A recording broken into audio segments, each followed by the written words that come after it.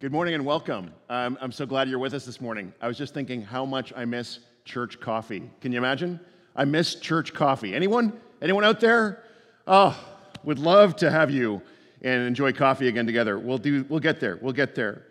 Again, glad you're connecting with us. And we're in our series in the Gospel according to Matthew. And today we're doing part 2 of looking how Jesus read the Bible and what that means for us in our approach to Scripture. First, let me ask you, how many of you like mixed nuts? How many of you actually thought of your family when I said that term? Anyone? Anyone? Angel and I, we love mixed nuts, and maybe our family's a little mixed and nutty, I think. But they're kind of a treat in our house. They're a special thing. We don't have them on hand all the time, but we've had some recently. And I don't know if you eat mixed nuts like this. Some people, it's pretty funny, have this deal that you reach into the bowl and you take what you get, right? You get the grab. That's how I kind of grew up with mixed nuts. But in our household, we do it a little differently now. For us, it's a little bit more like panning for gold. Angel, she looks at the bowl and she's looking to pick out the cashews, and I look at the bowl and I'm picking out cashews are my least favorite of those nuts, and I'm looking for the Brazil nuts and the pecans and the almonds. But it's really entertaining watching us now eat together mixed nuts. Fantastic. We pick out our favorites and we ignore the rest. But this is actually a common approach to how we treat the Bible. We maybe commit the sin of Marcion. He's kind of recognized as the first church heretic who basically edited down the Bible to the parts he liked. He was all grace, not law, and so he basically took an X-Acto blade, cut out the Old Testament. He thought that 3 of the 4 Gospels were really written to Jewish people specifically. He thought they weren't relevant anymore, so he only liked the Gospel of Luke. And then he liked the writings of Paul. But some of us, we do kind of the similar thing. We steer clear of parts of the Bible that we don't like, or that maybe we find hard to understand, or we find boring.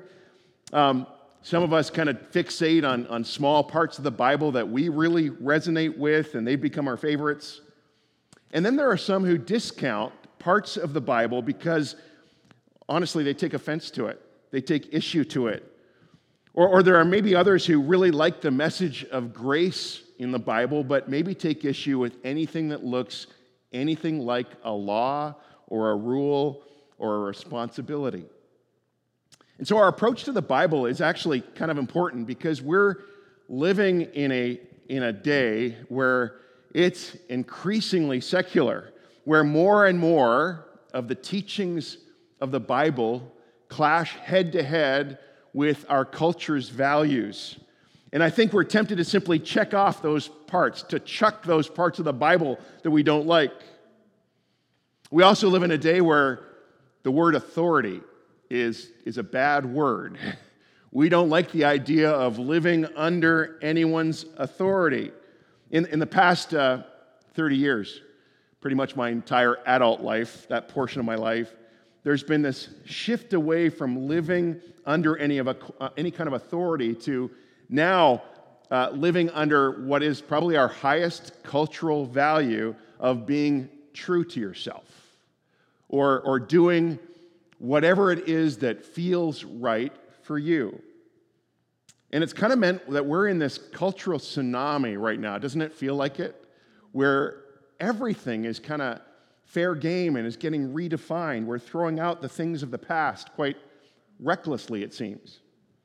So as followers of Jesus, we kind of need to regularly intentionally step out of kind of the flow of culture, those messages of do anything you like, to reorientate ourselves in the mindset and teachings of Jesus. So how does he lead us in reading the Bible? We'll look at a few thoughts to keep in mind as we learn to, read the Bible from Jesus, and then look at some fascinating Old Testament case laws and see how they might be relevant or might not be relevant to us today. Does that sound like a plan? Why don't we pray for a moment? Lord, we want to come and we want to hear your word this morning. We want to hear your opinion and have you speak to us. How one of the ways you primarily do that is through Scripture. And so may you open us up to hearing from you today. We pray these things in Christ's name. Amen. Well, first we'll start with 4 things to keep in mind as we learn to read the Bible from Jesus. First, for Jesus, the Bible is sacred text to be handled carefully. You get this in John 10. Jesus is having a difficult, disagreement, let's call it, with the religious leaders. And in verse 35, Jesus says, Scripture cannot be broken. It cannot be set aside. And Jesus, time after time, kind of along the way, would say things like the Holy Spirit said by so-and-so, by David, or the Holy Spirit said by Isaiah. And then Paul later wrote in 2 Timothy that all Scripture is God-breathed. Peter would speak about how the prophets didn't speak by themselves. He said, for prophecy never had its origin in the human will, but prophets, though human, spoke from God as they were carried along by the Holy Spirit. Yes, Scripture was written by people with a variety of personalities and styles, and to a specific time and to a specific culture with varying genres of literature. But it was more than that. It was inspired and breathed by God. It was God's idea. It wasn't dictated. It wasn't just they were just receiving word for word, but it was inspired. God was somehow at work in these biblical writers to bring truth and wisdom and insight as to how to best live life, how life's meant to work. I like, again, the words the Apostle Paul used when he said, all Scripture is God-breathed, and it's useful for teaching and rebuking and correcting and training in righteousness or goodness. What Paul said, and more importantly, what Jesus is saying is the Bible is true. It's trustworthy. Don't be loose with it. Be careful with it. Be careful not to cast it aside. Second, for Jesus, read the Bible in such a way as to get back to the heart of the message, really the heart of what God is saying. This is what we see in the 6 examples that follow our text today. Those, you have heard it said, but I say to you, those words of Jesus. What Jesus models for us in those moments is this wrestling with Scripture in order to get at the true meaning, to get at what was God's original intent in those laws. Sometimes someone might say, the Bible says, and then whatever that comes out of their mouth next. And I got to say, sometimes what follows from their lips is certainly not what the Bible means. It was not the message that God was intending to bring. I mean, think of it, how at times the Bible has been used by people, by Christians, to justify awful behaviors. Things like slavery or militarism or sexism or racism. I mean, think how close to home that's been hitting in this last couple of weeks as we think of the atrocities that have been carried out against indigenous peoples, sometimes justified by Scripture. My youth pastor growing up, he often in his mentoring of us warned us that you can pretty much make the Bible say whatever you want it to say. So Jesus is saying, even in this section of the Sermon on the Mount, is to read the Bible with humility and to wrestle with what we find there so that we don't miss God's point. You've heard it said, but I say to you, and it doesn't matter if you think you know the Bible inside or out. In every day, in every culture, we need to keep on asking, how do we apply this today? How do we apply and get the heart of what Scripture teaches and what God is saying? Jesus wants us to wrestle with Scripture. Third, for Jesus, the Bible is not just to be read and believed. It's meant to be practiced. It's meant to be lived, to do what it says. He says in our text here, he says, whoever practices and teaches these commands will be great. And then if you fast forward to the end of the Sermon on the Mount, Jesus actually gives us a parable to kind of conclude his sermon. And he basically says, you know, there's those who build their life on rock, and there's those who build their life on sand. And the person who actually builds their life on rock is building it on our word. Therefore, everyone who hears these words of mine and puts them into practice, Jesus says, is like a wise man who built his house on the rock, and when the storms came, the house stood firm. So it's not enough to just read it and study it, but at some point you have to live it and live under its authority. Fourth, finally, for Jesus, the Bible is a story that reaches its climax in himself, in the person of Jesus. There's that word Matthew liked to use, fulfill again, right? And there's all kinds of ways we find Jesus fulfilling Scripture. For Jesus, the Old Testament had this forward dynamic to it. For Jesus, it's reaching its climax in him, in his life, and in his teaching, in his death and his resurrection, in his ascension, in even the promise of his second coming, in the kingdom of God that's now available to us through him. I said this last week, but we read the Bible knowing that the interpretive key to Scripture is Jesus. That's how we understand the whole story. Think about it. What did the Apostle John call Jesus? Jesus was the Word, and the Word was God, and the Word was with God. The Greek word there is logos. And so we're not to be people of the book so much. We're actually to be people of the Word, and remembering that the Word is Jesus. Okay, I want to shift gears here a bit, and I want us to have a little practice interacting with Old Testament Scripture, specifically some Old Testament case laws, and discern what we need to keep from the Old Testament and in terms of the law, and what we might be free to set aside in light of Jesus. First, a flashback to Genesis. Some of the most important chapters in the Bible are Genesis 1, 2, and 3. In superhero parlance, this is kind of our origin story that then frames the rest of our story.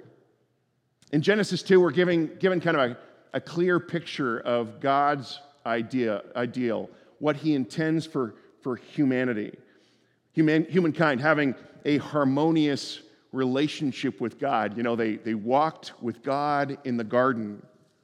And then the idea of a monogamous marriage, between two people, a man and a woman. That's Genesis chapter 2. But the next chapter, Genesis chapter 3, we have the fracturing of God's ideal. Adam and Eve decide to redefine good and evil for themselves. Theologians call this the fall. Milton called it paradise lost. I don't know if you've ever been like me and been annoyed at Adam and Eve for how they messed up and we get to pay the price, right? They infected the world with sin, and we get, they're our ancestors, and we've inherited some bad stuff from them. As the older I get, I kind of think, if not them, me or you.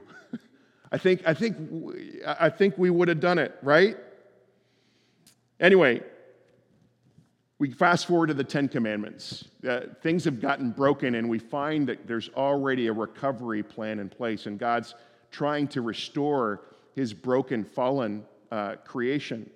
And he gives the Ten Commandments, which in it we have God restating his design for human flourishing through these 10 laws.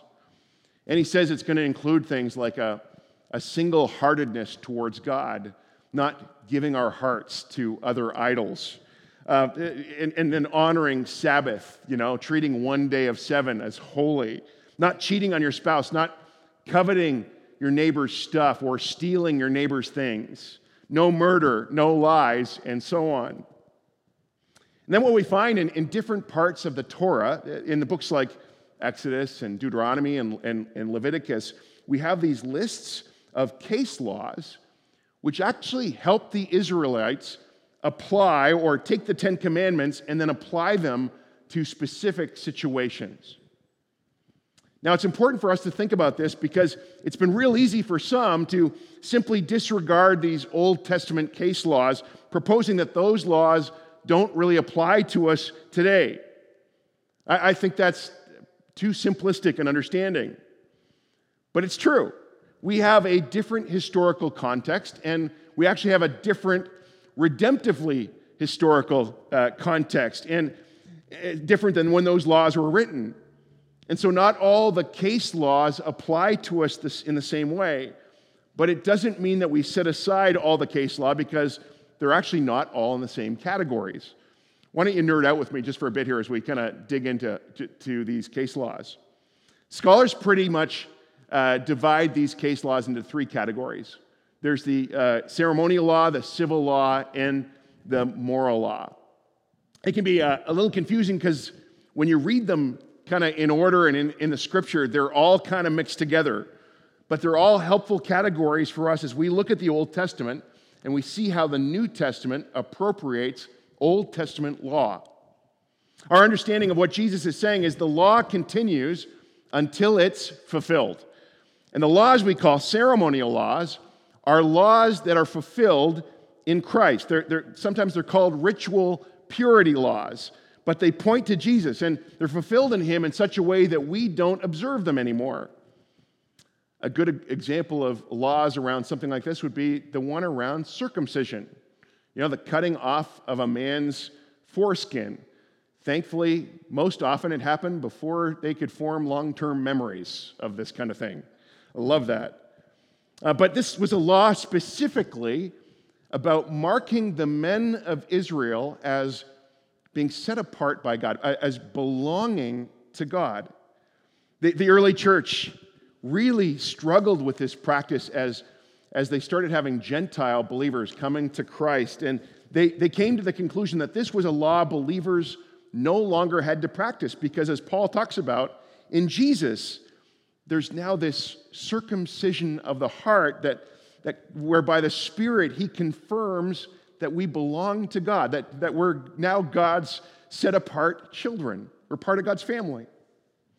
Another example is we don't, offer sacrifices because Jesus is the once and for all sacrifice. We don't ordain priests in the same way the Old Testament does because Jesus is the ultimate priest, and we are now a priesthood of all believers. I'd argue we don't recognize Sabbath the same way as they did in the Old Testament, as if it's sacred time, different from ordinary time, because now all time is holy. And we could go on and on. We don't observe food laws anymore because the purpose of food laws were to keep Jews and Gentiles separate. But now, as Ephesians 4 says, the wall of hostility between Jews and Gentiles have come down, and so they can eat together. All cultures are kind of invited to the banquet, or they're invited to join together with Christ, which means bacon scallops are back on the menu, boys. Yes. Then there were the civil laws, which have to do with Israel as a nation that was chosen by God to be a priestly nation among the nations. So the civil laws are no longer relevant, at least not in the same way, but they're kind of relevant in some way in the church today. As opposed to the Old Testament where the people of God are a nation state called by God, after Christ, the people of God are now the church, drawn from many different nations. That also has an effect on the so-called penalties of the law. That in the Old Testament law, there are actual physical penalties for breaking the law, but the church doesn't impose that kind of punishment for infractions to the law. It's supposed to impose a kind of spiritual correction and something that we call church discipline. It's helpful to think in terms of these categories, and it's helpful to know that there's actually a third category, moral law. Moral laws are those that remain relevant to our trying to understand how God wants us to live our lives. As we look at the case law, we see that the case law applies general ethical principles. For example, it takes the commandment, "You shall not commit adultery," And then in places like Leviticus 18 and 20, it begins to unpack what that looks like in terms of God's desire for sexual wholeness and purity in our lives. Or another example, there's a number of case laws flowing out of the command, thou shalt not murder. And what the case law does is applies that command to very specific situations, sometimes kind of humorous, but sometimes in ways that are contextually different than our sociological context today. One of my favorites to reflect on is the one you find in Deuteronomy 22, which says you must kind of build a fence around your roof. My first reaction is, that's odd, I'm not going to do that, build a fence around my roof. But if you go back to the Old Testament time period and we realize that in ancient Israel, roofs were a living space. It's the kind of place you'd go and people would congregate on your roof. You'd entertain often on your roof. It's like a living room. It's kind of like patios have become during COVID for us, right? To have a roof with no fence or parapet around it would be flagrantly dangerous. To build a fence around your roof is preserving life, and therefore it's keeping the commandment to not murder. And if you don't build a fence around your roof and somebody falls off your roof, you've violated that command. Now, as I think of my own situation, my roof is very slanted. I pay professionals to go on my roof, and on rare occasions, I'm not going to build a fence on my roof. But it actually gets us thinking about how we organize life, how actually when it comes to buildings, how we are careful around architecture. You'd never build a balcony, would you, without a railing? At Whistler, you'll see these bars that are crossed at the bottom of their slanted roofs, and they're there actually to keep ice from falling off, ice slabs falling off the roof and hitting unsuspecting pedestrians below. And then some of you, maybe you have a pool, and we actually have laws around this that you build, and you take great care to build a pool in such a way that there's a fence around your pool so that someone couldn't inadvertently stumble in and fall in the water and drown. And what you're doing in those moments is you're taking responsibility to protect life. And the point is really that fencing your roof, that case law, it's not irrelevant. It's still an application of do not murder, which we can then learn from and then make that appropriate application to our context. And if you were to talk to lawyers, they'd tell you that's what law is. That's what law does. That's how it works. In fact, actually a lot of Western law derives straight from these chapters in Leviticus and other places from the Old Testament. We do this. We take this case law and we wrestle with it and we apply it to the ethical questions of our day. I'm so grateful for the Christian minds and the doctors, Christian doctors who wrestle with questions around medical ethics. And it's why many Christians oppose the Government of Canada's MAID provision, medical assistance in death. It's grappling with that command to not murder, which actually, if you go beneath the surface level of the command, which Jesus models for us in the Sermon on the Mount, the command to not murder is about recognizing the profound value and worth and sanctity of a human life. The commands of Scripture suggest that both our lives and our deaths are truly out of our hands. We're meant to trust God with both our life and our death. So you can't just kind of write off the case law just because it's case law. But people do this all the time, especially with regards to moral laws around sexuality. We're living in a day where it's increasingly difficult to even talk about these issues around sexuality, around God's instruction and God's ideals about what his vision for sex is. But what some well-meaning Christians do is actually set aside some of the teachings of the Old Testament, saying it's just case law, it's not relevant to us as Christians. Except you would have to show how the case law is is no longer relevant to the new covenant that's brought in by Jesus.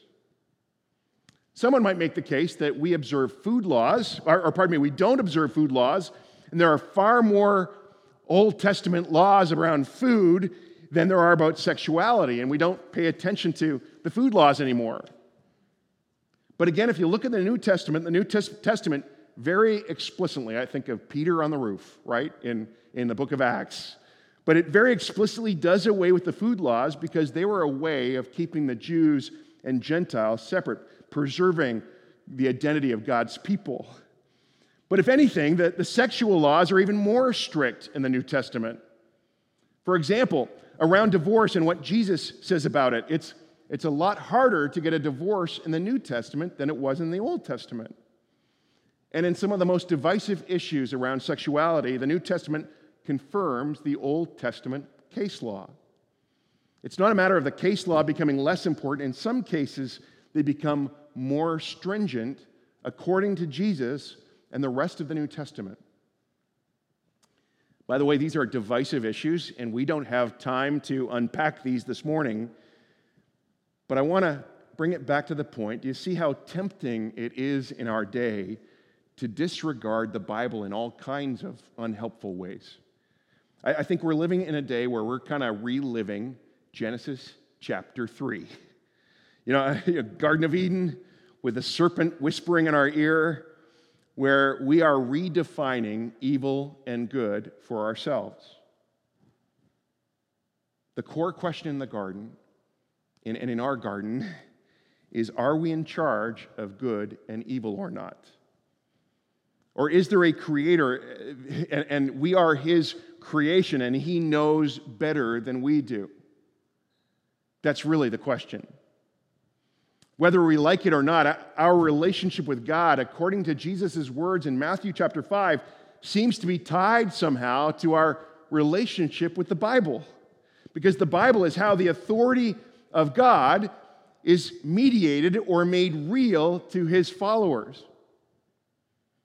Scholar and pastor Andrew Wilson makes this point in his little book on the Bible. He says this. He says, our trust in the Bible stems from our trust in Jesus Christ. I don't trust in Jesus because I trust the Bible. I trust the Bible because I trust in Jesus. I love him, and I've decided to follow him. So if he talks and acts as if the Bible is trustworthy, authoritative, good, helpful, and powerful, I will too. Even if some of my questions remain unanswered or my answers remain unpopular.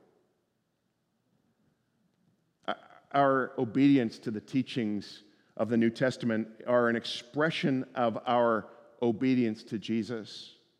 Our obedience to the appropriate application of Old Testament is a testament to our obedience to Jesus. The central message of the church is Jesus is Lord. To say Jesus is Lord, to say Jesus, we celebrate his coming and the coming of his kingdom, and then to disregard the teachings of Jesus seems hypocritical, doesn't it? To say Jesus is Lord is to say that there is a God, and I'm not him. He is Lord, and he knows better, and he knows the path of life.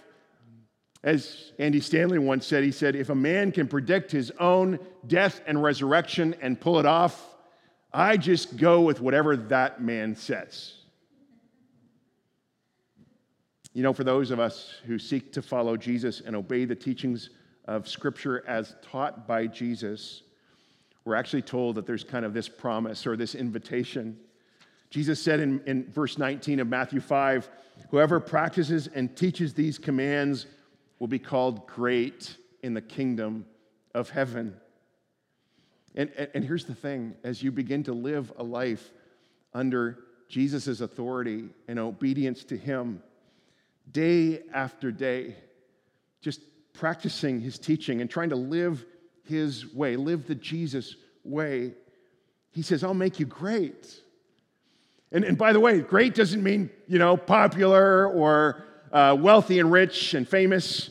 By that he means he'll lead us increasingly into a life that honors God, that is a life of freedom and wholeness, and into a transformed self where we become more and more the person that God dreamed you up to be.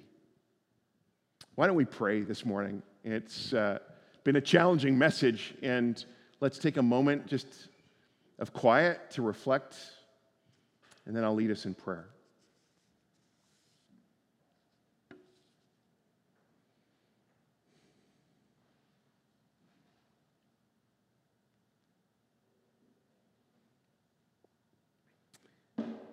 Jesus, we thank you for your example and your guidance when it comes to living the best life.